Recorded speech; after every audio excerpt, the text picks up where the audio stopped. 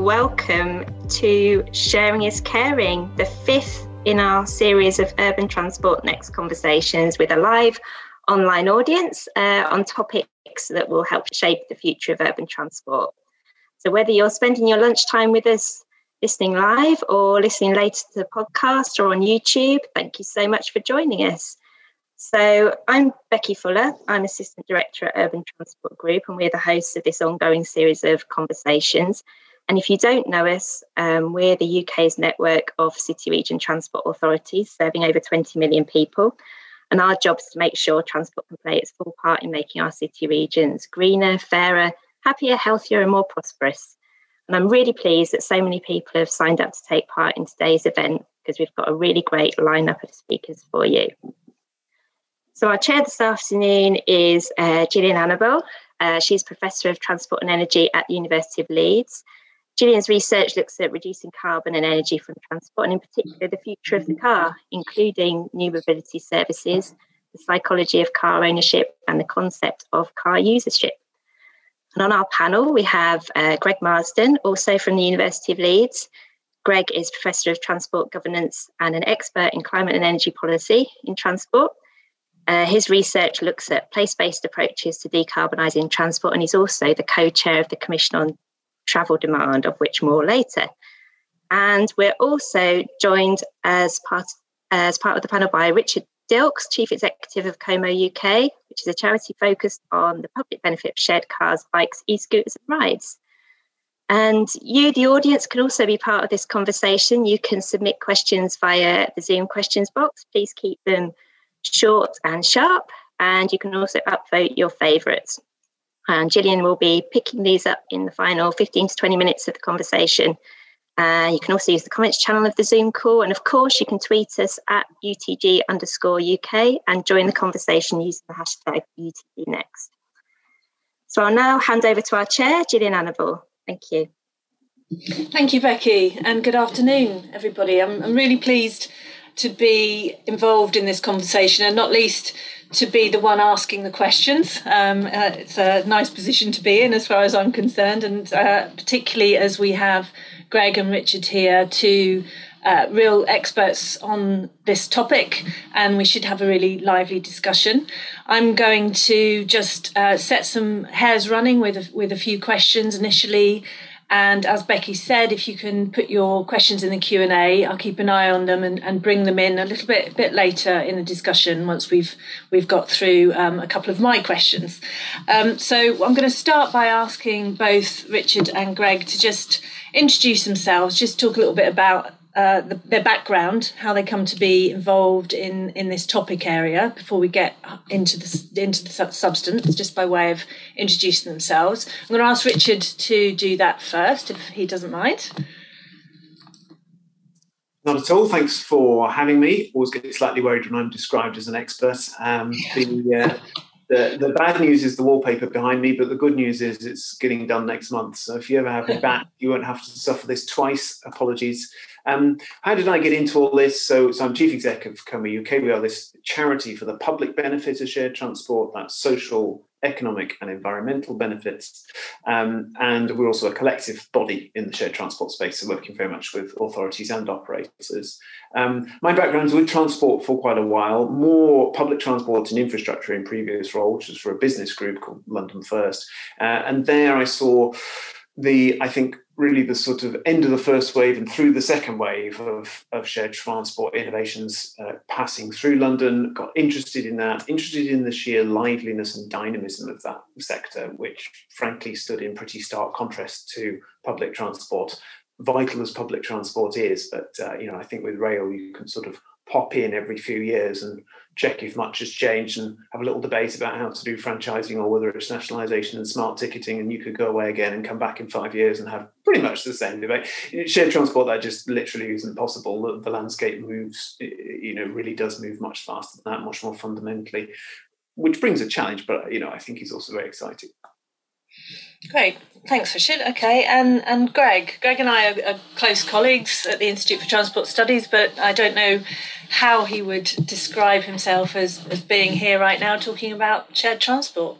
Yeah, or indeed whether you're going to mark my answer as to how how well you think I actually answered the question. But yeah, so well, I guess I'm here today because I co-chaired the Commission on Travel Demand inquiry with you, Jillian, and Jonathan Bray was one of the commissioners on it, on shared mobility, where now and where next. And why did we pick that as one of our kind of topic areas? So we'd looked at overall changes in travel demand, and then we went to shared mobility next. And the reason is one that you and I spend a lot of time shouting, haranguing, writing, researching about, which is that we've got to decarbonise, and in a hurry. And I think one option that is open to us, if we really wanted to take it, is to share, because we use our vehicles today in a really very inefficient way, both in terms of the volume of assets that we have, but also how we use them when we have them. It would require quite a lot of policy and social adaptation, but it's all doable and within reach.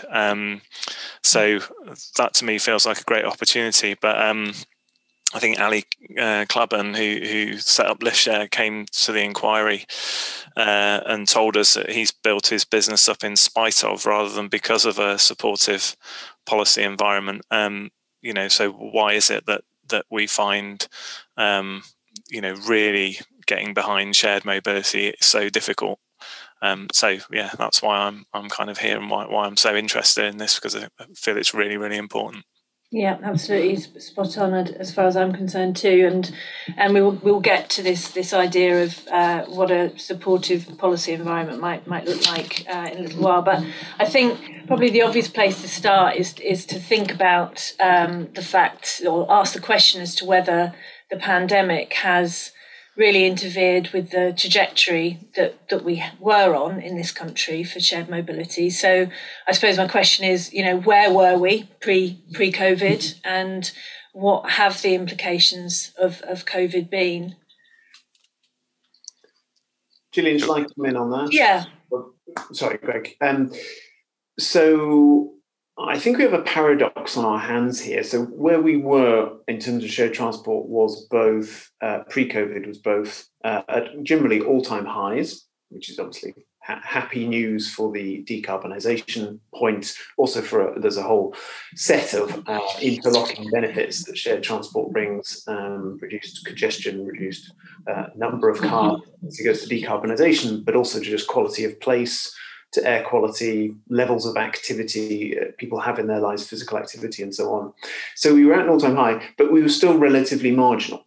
And I think we're at this phase of evolution where we are now at something that is mass scale. So Car Club total membership in Britain is now at around 600,000 people. Active membership is just under 200,000. That's people who've used it in the last year. Of course, that starts to get us into the COVID effects, because those are up-to-date figures. So, but of course, COVID's had a disruptive effect on that. How does that compare, Richard, though? So if it was 200k last year active members, is that down on the previous year, or is that still a bit of an increase at least?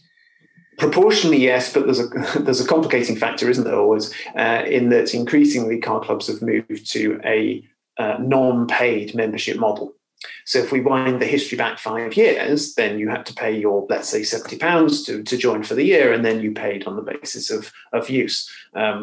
Of course, flipping the cost base around from private car ownership, which is partly why it's a powerful tool to cut people's mileage, which we find again and again.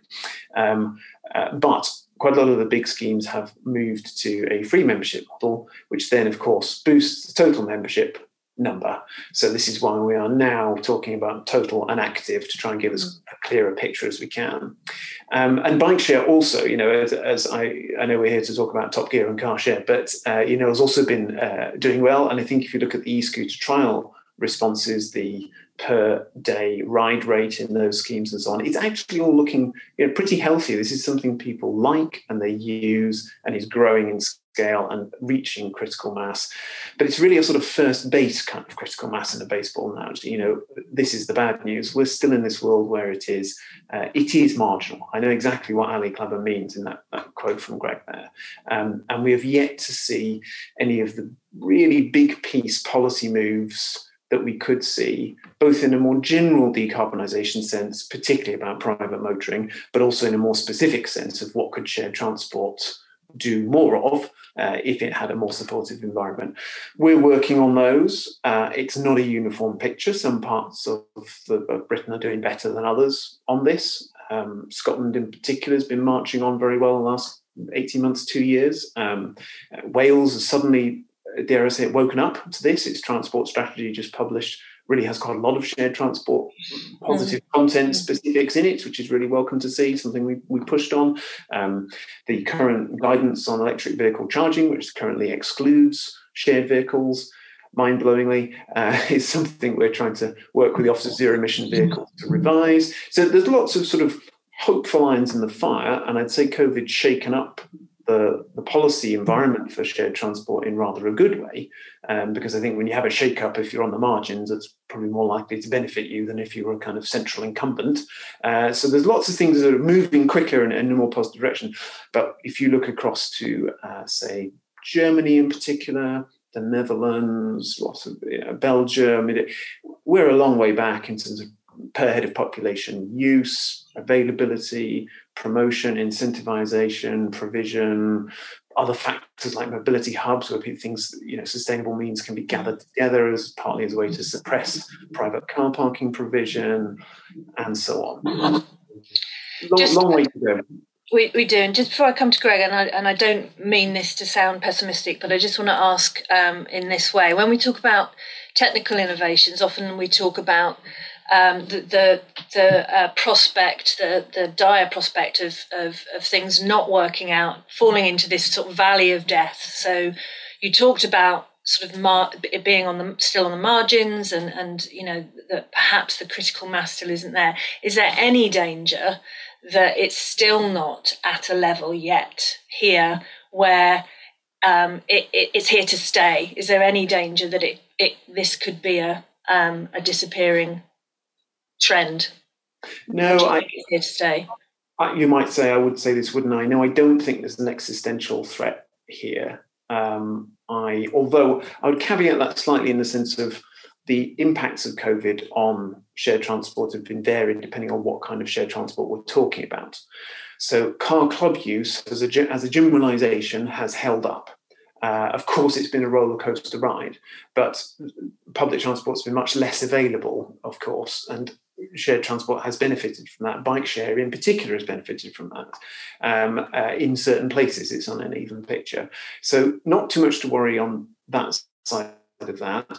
But the lift sharing type of shared transport has been devastated by COVID, of course, and it's still something that it's an activity that is currently not allowed. So that's a very different picture. So I think for lift sharing, there's a bit of a different point here of how do we get that back up, as it will be coming back up from zero.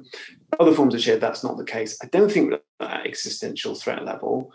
I think the risk is much more just inaction, and that yes, growth continues, but it continues rather despite the ecosystem than because of it, and therefore we just don't get the level of impacts that we could get. Mm-hmm. Okay, and we're definitely going to come to some of what that ecosystem needs to be. But Greg, do you want to comment as well on the trajectory that we were on and that we're now on?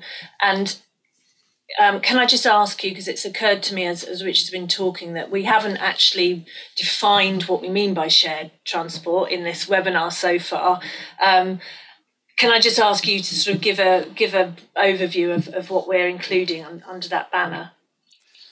Yeah, that's a really good point. I mean, I think it's sharing of access to assets and sharing of those assets in use. So the latter would be the kind of lift sharing, or perhaps more of the kind of bespoke demand responsive transport type arrangements, whereas sharing of the assets is access to bike share, shared e-scooters and car club type vehicles. And I think, Richard's always he's already pointed to this.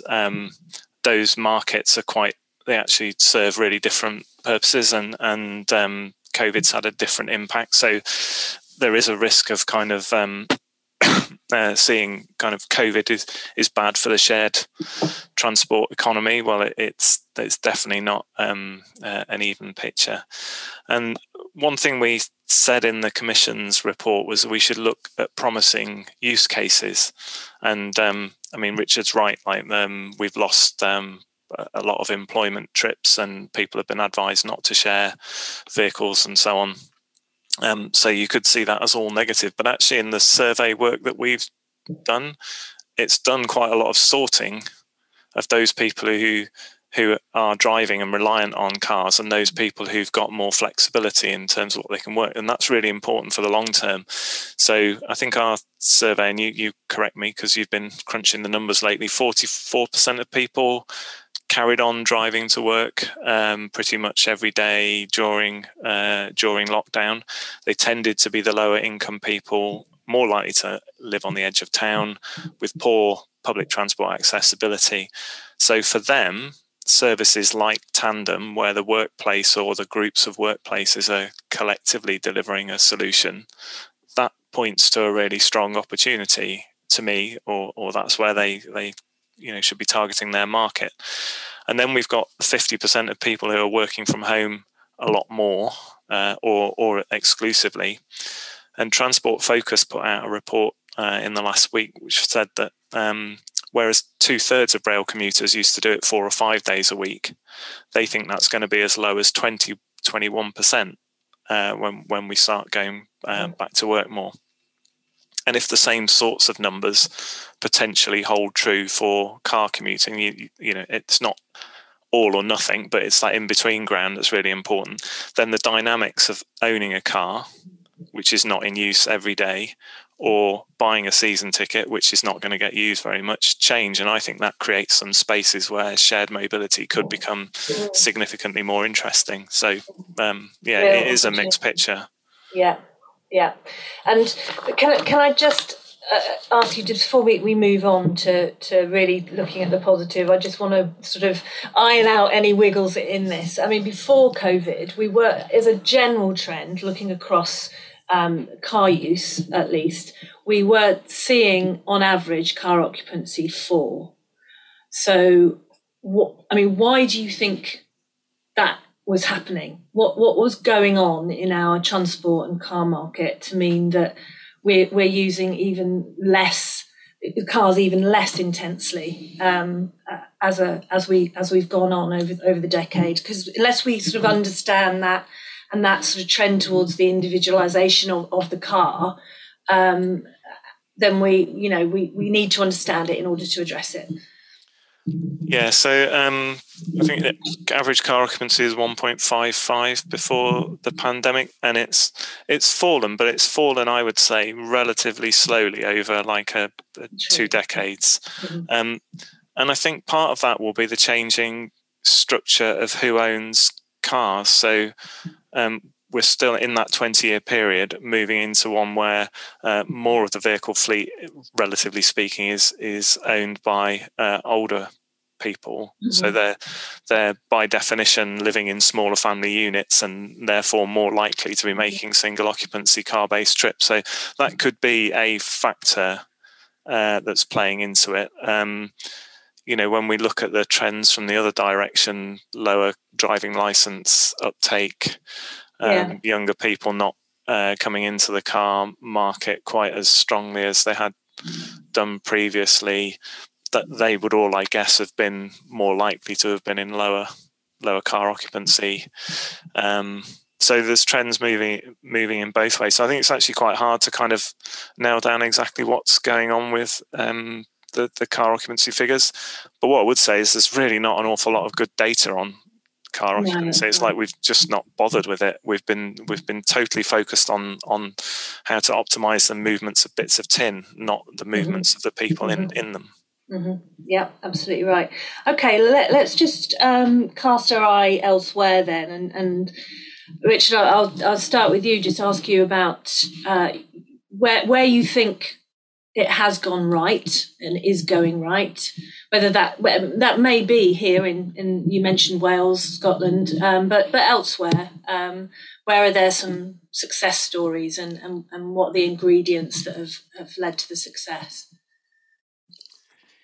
Yes, thanks. Just on the last bit to lob in a couple of thoughts there, because it might stimulate sort of debate later. I think we've just also got a lot of cars we've got to recognise, haven't we? More than we've ever had before, 38.8 million of them. And I was looking at the figures the other day. I mean, it was the 1990 figure was 27 million. So it's an extra 11, 12 million of the things knocking about. And, if anyone's following John Serow of Jacobs on LinkedIn and so on, he's endlessly posting up fascinating transport data. And one of his graphs last week was the real terms cost of everything over the last, I think, 25 years. And of course, it shows motoring going while rail does that and bus does that, roughly speaking. So, we shouldn't be sort of terribly surprised, sadly, about this sort of thing, I think. But then we stack it against government's declaration on 78% cut on 1990 levels on greenhouse gases by 2035, which brings things forwards and so on. So there are things to tilt at and be positive about here. Jillian, sorry, will you repeat your question? We're roughly breaking. Yeah, so just let's look to where there's been good outcomes. Yeah, so a bit of a composite answer, I think. It's a bit like the, in heaven, the Italians do the cooking, the Germans do the organising or whatever. So, I think if you want to look at, for example, mobility as a service in action, that concept, where's that been translated? I would say Berlin is the lead there. There you have the one app to rule them all, so you don't have the intra-app competition going on, inter-app contribution going on, and the confusion for users. Therefore, there's just one. But it's once you're in that, it's plural. So it's not just a public transport app, which is where a lot of it is still stuck in the UK and elsewhere. It is finding a way to work with the private sector providers also and curate that and present that to people in a fairly coherent set of options. And it includes cars, which I think is also where this falls down. It just tries to ignore cars, or at best it has taxi in there. But generally speaking, my understanding is that in places like Switzerland and Germany, where for car clubs at least, the success has been around, or the growth has been around for quite some time. That partnership, even if not with the more up-to-date sort of apps and integration in that way, but that partnership between the car clubs and public transport operations has actually been quite a key ingredient to success. Yes, and also I would say. So if you look at Munich and what they've done with taking out private car parking provision and giving people credits and incentives to use the shared car fleets, that's another version into that. If you look at Bremen and what they've done on mobility hubs as a way of gathering sustainable options together, also while taking out private car parking. I'd say on the sort of micromobility side of it, Tel Aviv and the Israeli cities stand out for the sheer speed with which they've gone in and put parking zones and then corrected them if they turn out to be in the wrong place, and that sort of fail fast to succeed model, something we could really learn from. I think US cities actually, somewhat surprisingly perhaps, have some of them have really stolen a march on this, and perhaps now with the new administration there federally, we'll see some catch up at federal level. But they've really, marched on with mobility hubs, with changing parking criteria, with gathering options together. And I think particularly the social inclusion side of things is something the US is much stronger on than even actually continental Europe, and certainly than the UK. So, well-designed programs that spread coverage into areas where the market won't want to go, but the market has to go there because that's the only way it's going to get the license to operate in the bits that it does want to go to. Those sorts of trade-offs, much more action on that, and on closing around funding loops to provide provision in those areas, cross-subsidised in various ways by the more lucrative areas. So it's a hodgepodge of different, bright spots around the world. One of the things I haven't ever understood is that for conventional public transport, the operators know their market is often in neighbourhoods where car ownership is lower, and where we might be talking about socially excluded people and that's their sort of target market.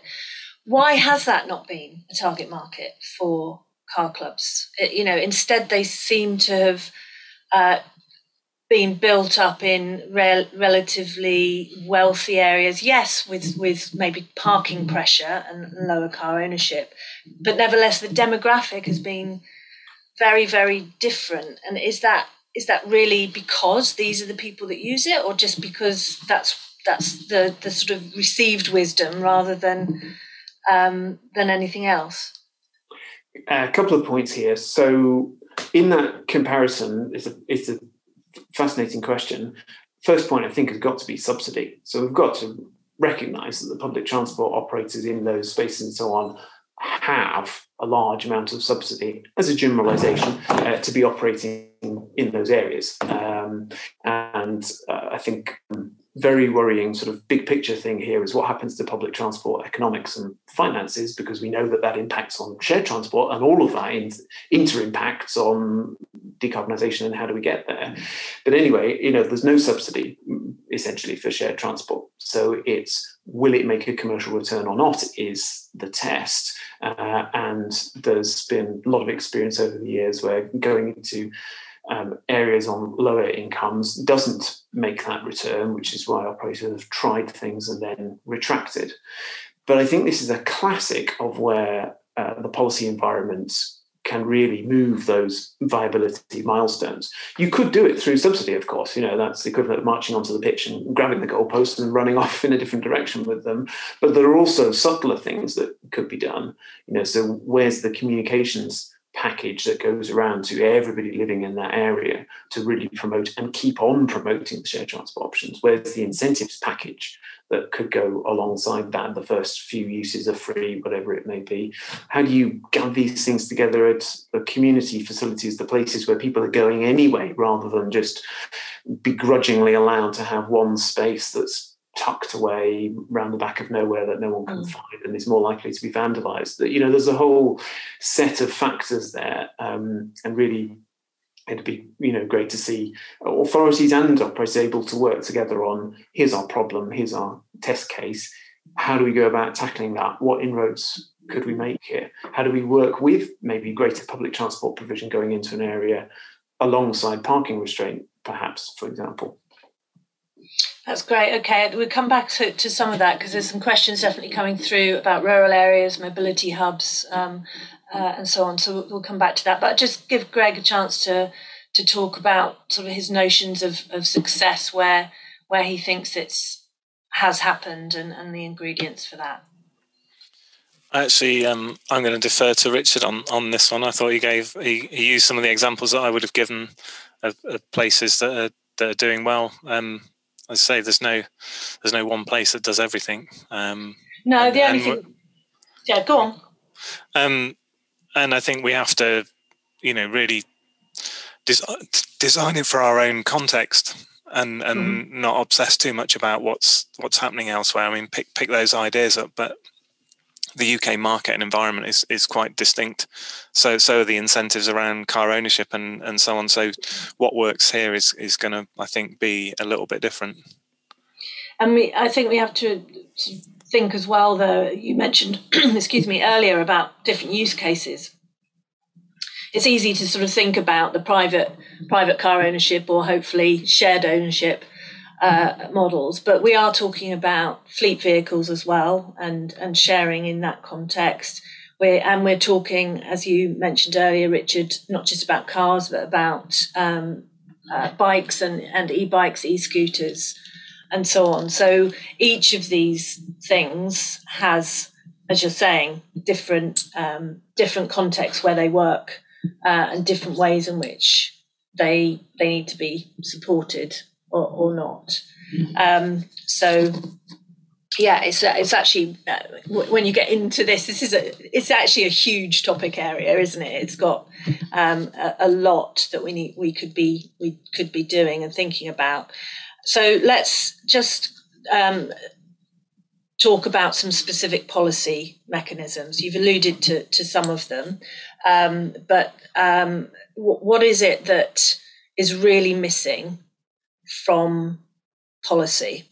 If we can sort of be quite sort of almost list some of the things that absolutely need to happen to galvanise and accelerate these trends?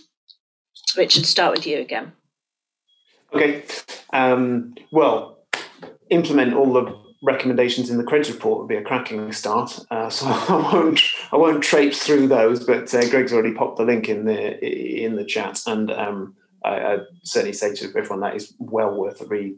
That set of recommendations, and it gives you really quite a good pen portrait of what this different world might look like, which is not 180 degree different from where we are now, but it is significantly different. Some specifics we've been pushing on. There's a job, I think, for central government to think about what it's doing, and that it is a wide-ranging job, so it strays off into some thorny areas. Tax is an obvious one. The tax system with regards to motoring, ultimately will have to be reformed because of the shrinking amount of revenue that will come through on the existing basis. We all know that. But to put a shared transport spin on it, there is no consideration of shared transport in the taxation system currently. So I mean that both in the sense of everything is geared through either a public transport lens or you own the transport asset lens, and actually, of course, shared is neither of those, so it falls down the cracks there. There are no specific incentives towards it of any kind there. And there's also then various packages of things which don't touch shared simply because shared hasn't been thought of when the package is designed.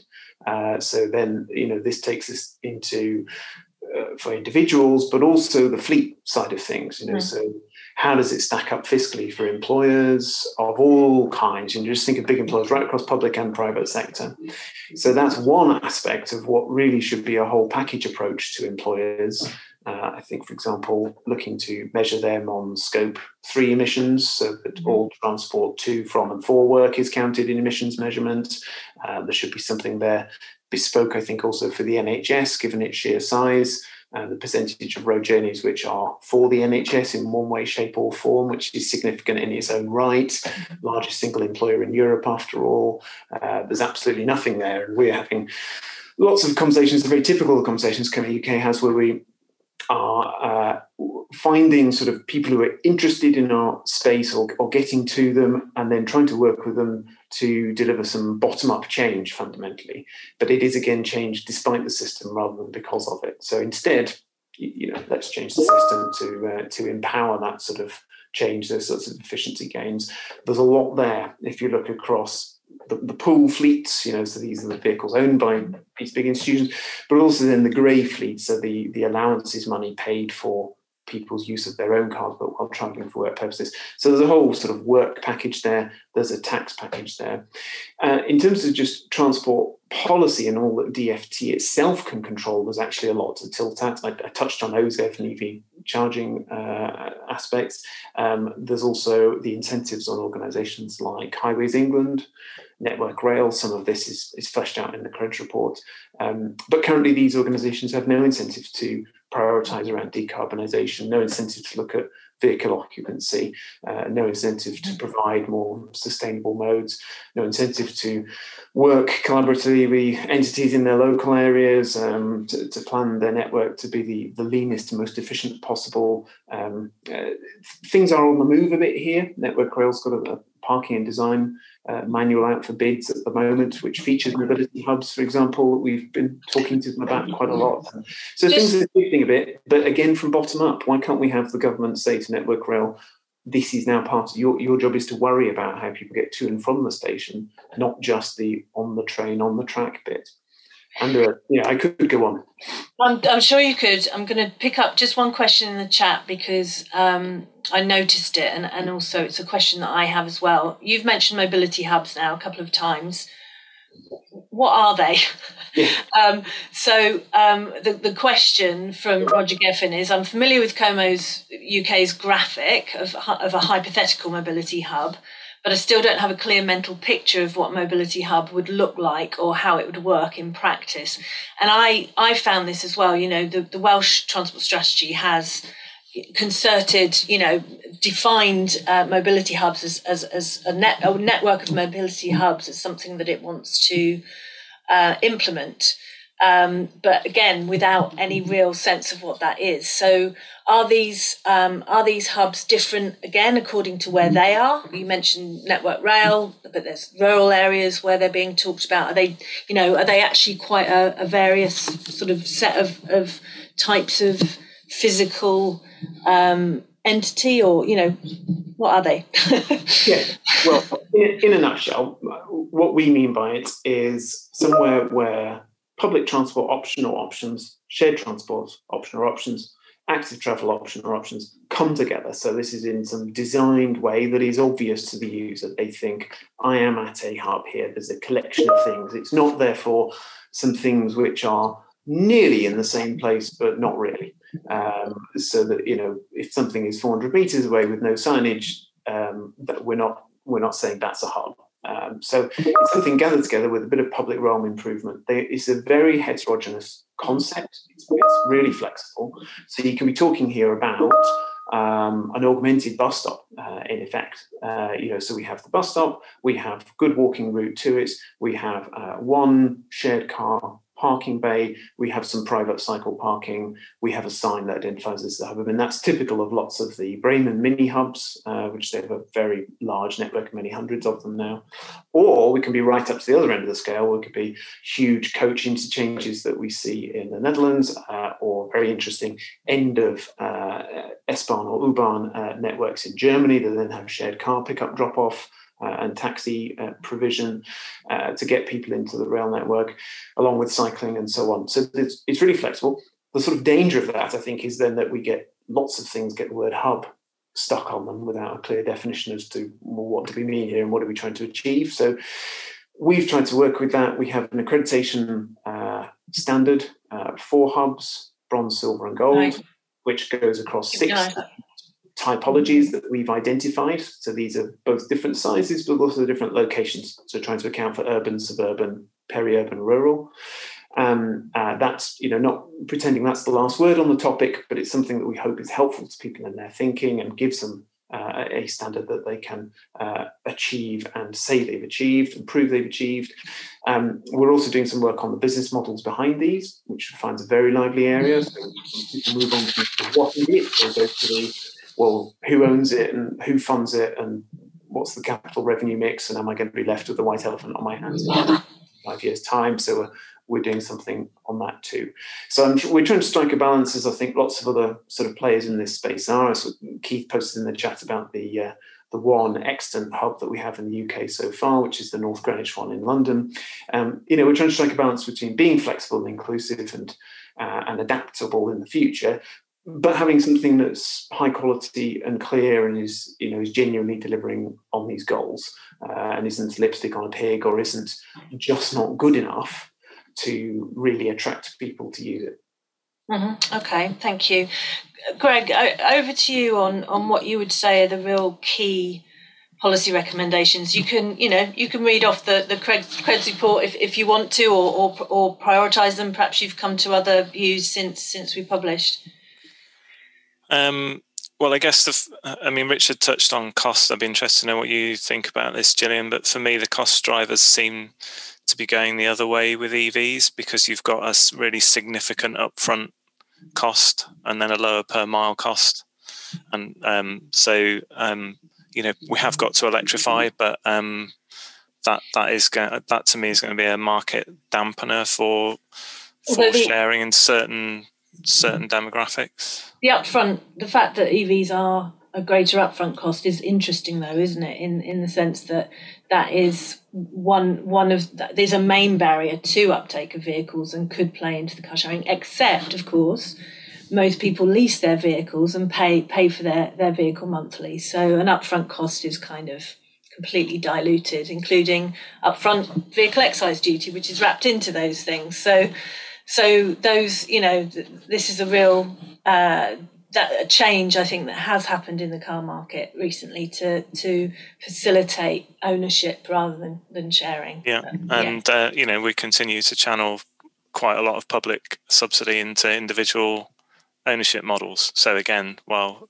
is policy what you spend your money on rather than what you talk about? If it is, then I think we've still very much got an individual ownership mindset. So I think my focus is on like things that we could do, things that are really in the hands of government. And I still think that not giving Highways England a mandate to increase vehicle occupancy on its network is ridiculous, because we're spending money potentially on widening and increasing the inefficient use of the network asset. So not that I generally think in the next decade we've got any headspace to be widening anyway, but let's make more intensive use of the asset in the next decade and see what we could achieve, and that may change our future investment portfolio. Richard touched on Scope 3 emissions. I think we don't have to necessarily regulate for commute emissions to be part of businesses' portfolios. I think a lot of businesses are going there anyway through their kind of climate change commitments. So it's an open door with big companies to work with them on sharing applications and on access to cleaner shared fleets. There's been some really interesting discussions about innovations. I know I've been in touch with Enterprise about some of the ideas they've had on getting people to share the vehicle domestically for lift share trips to work.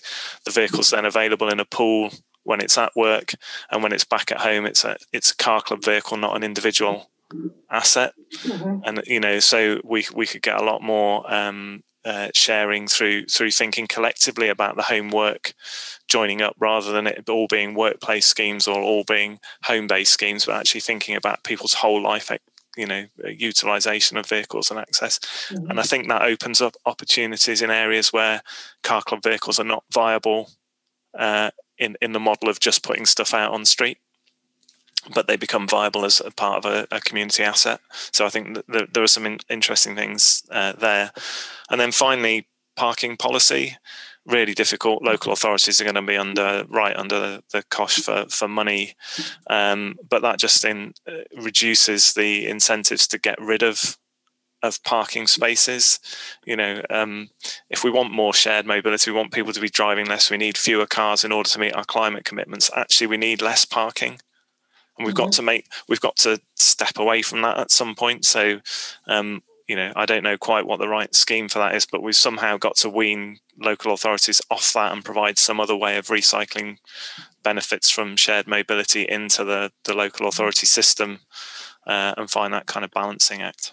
Mm-hmm. Okay, I'm going to thank you for that. I'm going to move on to some of the questions that are coming through, which will carry on sort of this element of the discussion, really. There's a couple of questions which are related to getting electric cars into the shared fleets. So as a general question, what are the prospects for that? What are the barriers for that? Specifically also, and I was interested in this, can you, Richard, just expand on what you said at the very beginning, I think it was, about the recent OZEV policy excluding car clubs? What did that mean? So anything sort of related to using car clubs to pull through electrification, but also the prospects for those being good for the business model case. Yes, thanks. So there's there's something really important here. I think there is a danger with EVs generally, following on from what Greg was saying. There's a real danger here with these things, that the bigger cost is on the acquisition side. As you rightly said, Jillian, that's then smeared across monthly payments, which rather makes it dissolve. And I think that's possibly part of the answer to our previous question about why have we got so many cars, etc. I don't think that's been a helpful trend in terms of decarbonisation. But then we've also got the very low use cost and the sort of halo polishing aspect of privately owned EVs, which is still very strong, with government subsidies to purchase, with those green number plates, etc. Really, we need to be aiming at, of course, need to be privately owned EVs and other tailpipe-free vehicles, but we should really be aiming for a big chunk of this to be shared use in this electric future. So some good news and some bad news here again. So the percentage of car club fleet which is electric is far ahead of the general fleet. It's still under 1% of overall cars in Britain, but in the car club fleet we're going up above 10% now, and in some places higher. That's an average figure. People seek these out. So in our latest research, which we haven't published yet, but we're at nearly half of users who've actually used an electric car club car in the last year. So I find this really interesting because what we're also finding congruent with other years is that people don't on average use car clubs that much when they're part of them. So this sort of demon of, but this is going to be the kind of methadone to the heroin, this is just going to habituate people to car use, and then they're going to go and buy their own car. I struggle to reconcile that with what we see again and again, which is people use them for specific use cases and not that much.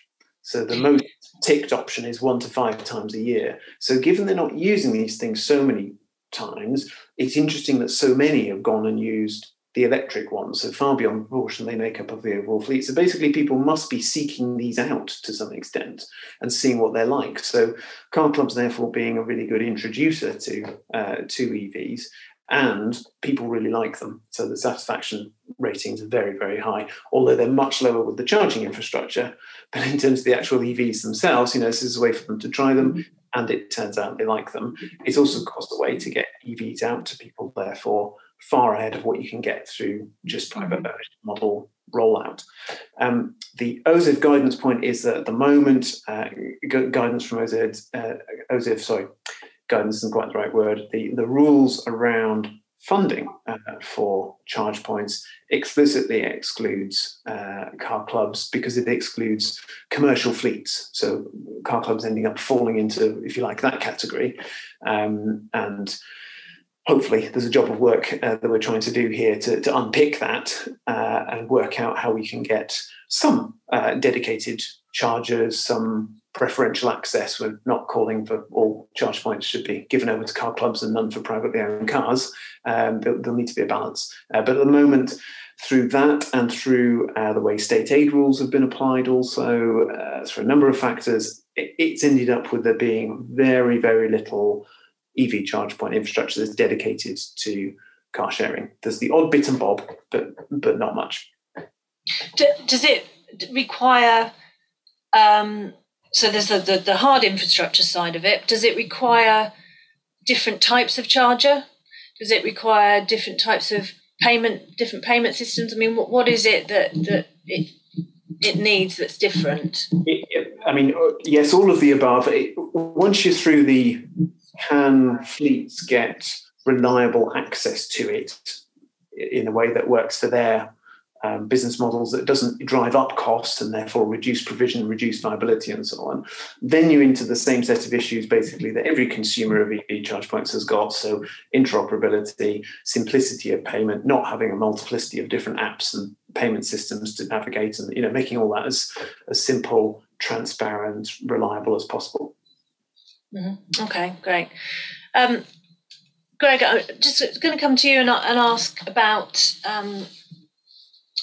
the real prospects here.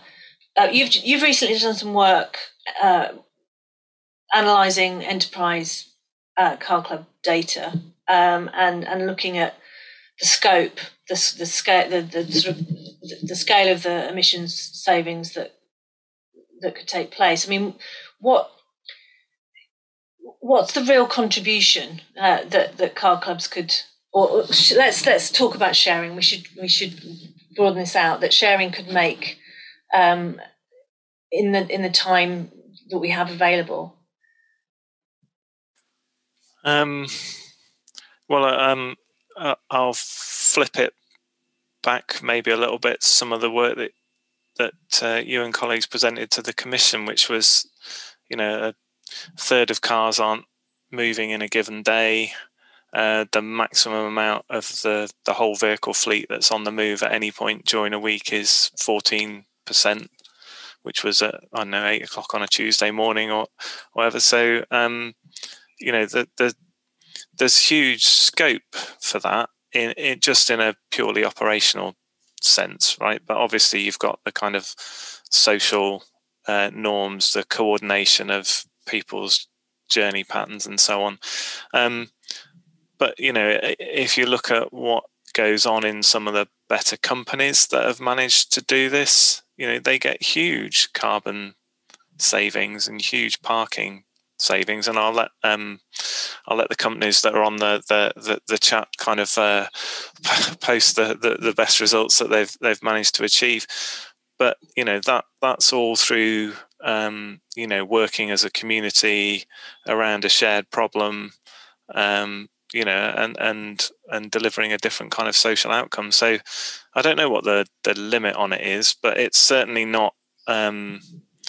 My concern is we approach the limit on it, or the Committee on Climate Change or the department approaches the limit on the basis of looking at what's been achieved with policies to date. Well, not as much as it could have done, because they haven't really imagined what could be created. And if that's the scale of our imagination, we'll never feel that we could push beyond. No, but I think I do worry that the conversation still stays at the theoretical level a lot. That yes, we do understand the gross inefficiency that is built into our transport system. The amount of idle tin boxes that are left sitting there for the majority of the time, the sunk costs in that system, etc. So we can talk about things theoretically, but the main nub of the problem from the point of view of accelerating our achievement of whether it's decarbonisation or other environmental and social goals of really reducing the amount of vehicles that are out there, ultimately the biggest issue is around the desire for that individuals have to own their own cars. And beyond restructuring the costs, how quickly can we really shift the norms toward the idea that ownership is not the desirable thing that it's hailed to be? Well, I think for some, ownership is going to continue to be a desirable thing, and I think we do need to plan that into our kind of transport futures. The idea that everything is going to be shared is, that's just absolutism in the other direction. But yeah, how quickly could we go? I mean, some parts of the country we looked at, local government is like almost a third of employment. Then you add on health, and other sectors. I mean, that's not true everywhere, but then, you've also got other big companies that are keen to do things differently. Actually, the scale of the opportunity to leverage behaviour change through beyond an appeal to the individual is actually still quite large. I know I'm back in the theoretical, but in some senses I'm not, because we've been there with commuter travel planning to some degree. We've got some new tools, we've got some new technologies. Can we put together compelling offers that go beyond just your trip to work to your kind of whole life? I don't know. We seem to be happy to imagine autonomous vehicles and to take that as a given thing that will happen. We that's still a theoretical, but we're that's very much being talked about. Yeah. Still well below the niche of sharing. So why can't we be more ambitious in this space? No, I totally agree. Richard, is there any evidence on this idea that where there are these, say, mobility, whether it might be through a mobility hub or not, but where there's a good provision of a variety of options, and that might be a variety of different types of car within one car club or across a number of car clubs if you're in an area and have got multiple options. Is there any evidence to suggest that there's a growing status around the idea that, well, isn't this fantastic? I've got access to a van one day and an EV another day and a e-bike another day. Is there something that we can at least see is becoming aspirational to have access to that kind of flexibility?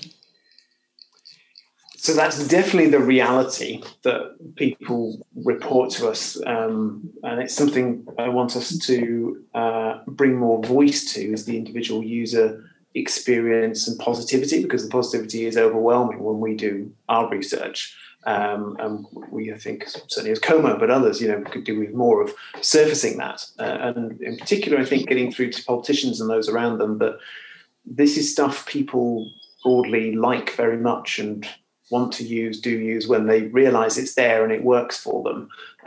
Whereas actually, when you think of lots of the measures that you end up talking about in relation to decarbonisation, from politicians' point of view, lots of them start looking pretty unappetising pretty quickly. So there absolutely is something about that. We have lots of, really sort of heartwarming case study quotes about the stuff that it enables people to do. I'm taking your question sort of, is it mainstream aspirational, is it in our sort of national dialogue in some way this is aspirational? I'd say on the whole, no, I don't think we are there yet. I think we have a sort of rather tired legacy aspiration around private car ownership, which is nothing like as strong as it used to be, but it's still there, still quite powerful. Public transport use has become more aspirational in some senses, some places. You look at the rail use graph pre-COVID and so on. We haven't got so much on the shared side of things. I think though this is where this next couple of years, even probably in terms of the narrative from particularly central government, matters enormously. And building on some of the questions in the chat, there's a missing space here basically where they talk about the need to improve occupancy, the need to share this stuff more. This is not part of the narrative output from central government. It is increasingly becoming part of it from next level down. Scottish government is starting to get some of this. It's got a kilometrage reduction target, for example, and starting to see some of these things come in. But it's not mainstream there. So I think it could really do with that, because that would probably then unlock quite a lot more of this positivity and people realizing, oh, actually, stuff, it does work. Yes, this is good. I can fit my life around this. Yeah, I think you're right. And there's questions about, is there any sign of the Department for Transport developing a shared mobility strategy? You've mentioned Scotland and their car kilometre reduction target, but they don't mention ownership of vehicles. The Climate Change Committee's recent 6th budget report finally suggests that it's going to be necessary to reduce car use, but actually maintains in its models quite a large projected growth in the size of the fleet. So essentially, it is in a what's supposed to be a flagship climate policy, suggesting that it's okay to own more of these vehicles with horrendous embedded emissions and use them less. So that there is just no narrative around. That's right. There's not much. CCC in the 6th budget, at least it talks about car clubs in there. So we've sort of made a bit of progress. It does, yeah. As you absolutely rightly say, long way to go, and they're a classic of it is not yet mainstream in their thinking. We're engaged with them and trying to shift that. The Welsh transport strategy was an interesting one. To my knowledge, that was the first where it tied a goal of reducing individual car ownership, sadly without numbers and specifics on it yet, but it is an overall strategy. And it ties that explicitly into shared options, all in the one sentence. So these few little glimmers, but these are little sort of initial green shoots in the desert, if you like, aren't they, of where we should really be looking at a garden. Yeah. And Greg, I've got to give you 1 minute for the last word, just before I hand over to Becky for final word. Well, I think it's been a really interesting discussion, Jillian. I think that there are lots and lots of different points that we could move on to advance shared mobility, but it worries me that who's responsible for that. And we've got so many good innovators and innovative companies. We've got CoMoUK. I think we've got councils with a groundswell of wanting to do this. It just feels like we're not lighting the touch paper, and we could do. But I'm afraid in the beginning there was income following income was car ownership. That's the Department for Transport's approach to modelling future travel demand. Unless we engage with the fact that actually we should be open to a shrinking fleet rather than a growing fleet, and that doesn't mean that we're all sat at home all the time. It just needs a massive mind shift. It does. And that reminds me of a great question that I could have asked, which is about job creation, because everything at the moment to me seems to be needing to be weighed up against job losses and creation rather than carbon. So thank you very much, both of you. Really enjoyed it. Could have gone on for another hour or two, I'm sure. And thanks to everybody for great questions that I didn't get to, but maybe Richard and Greg can answer in other ways. So thanks.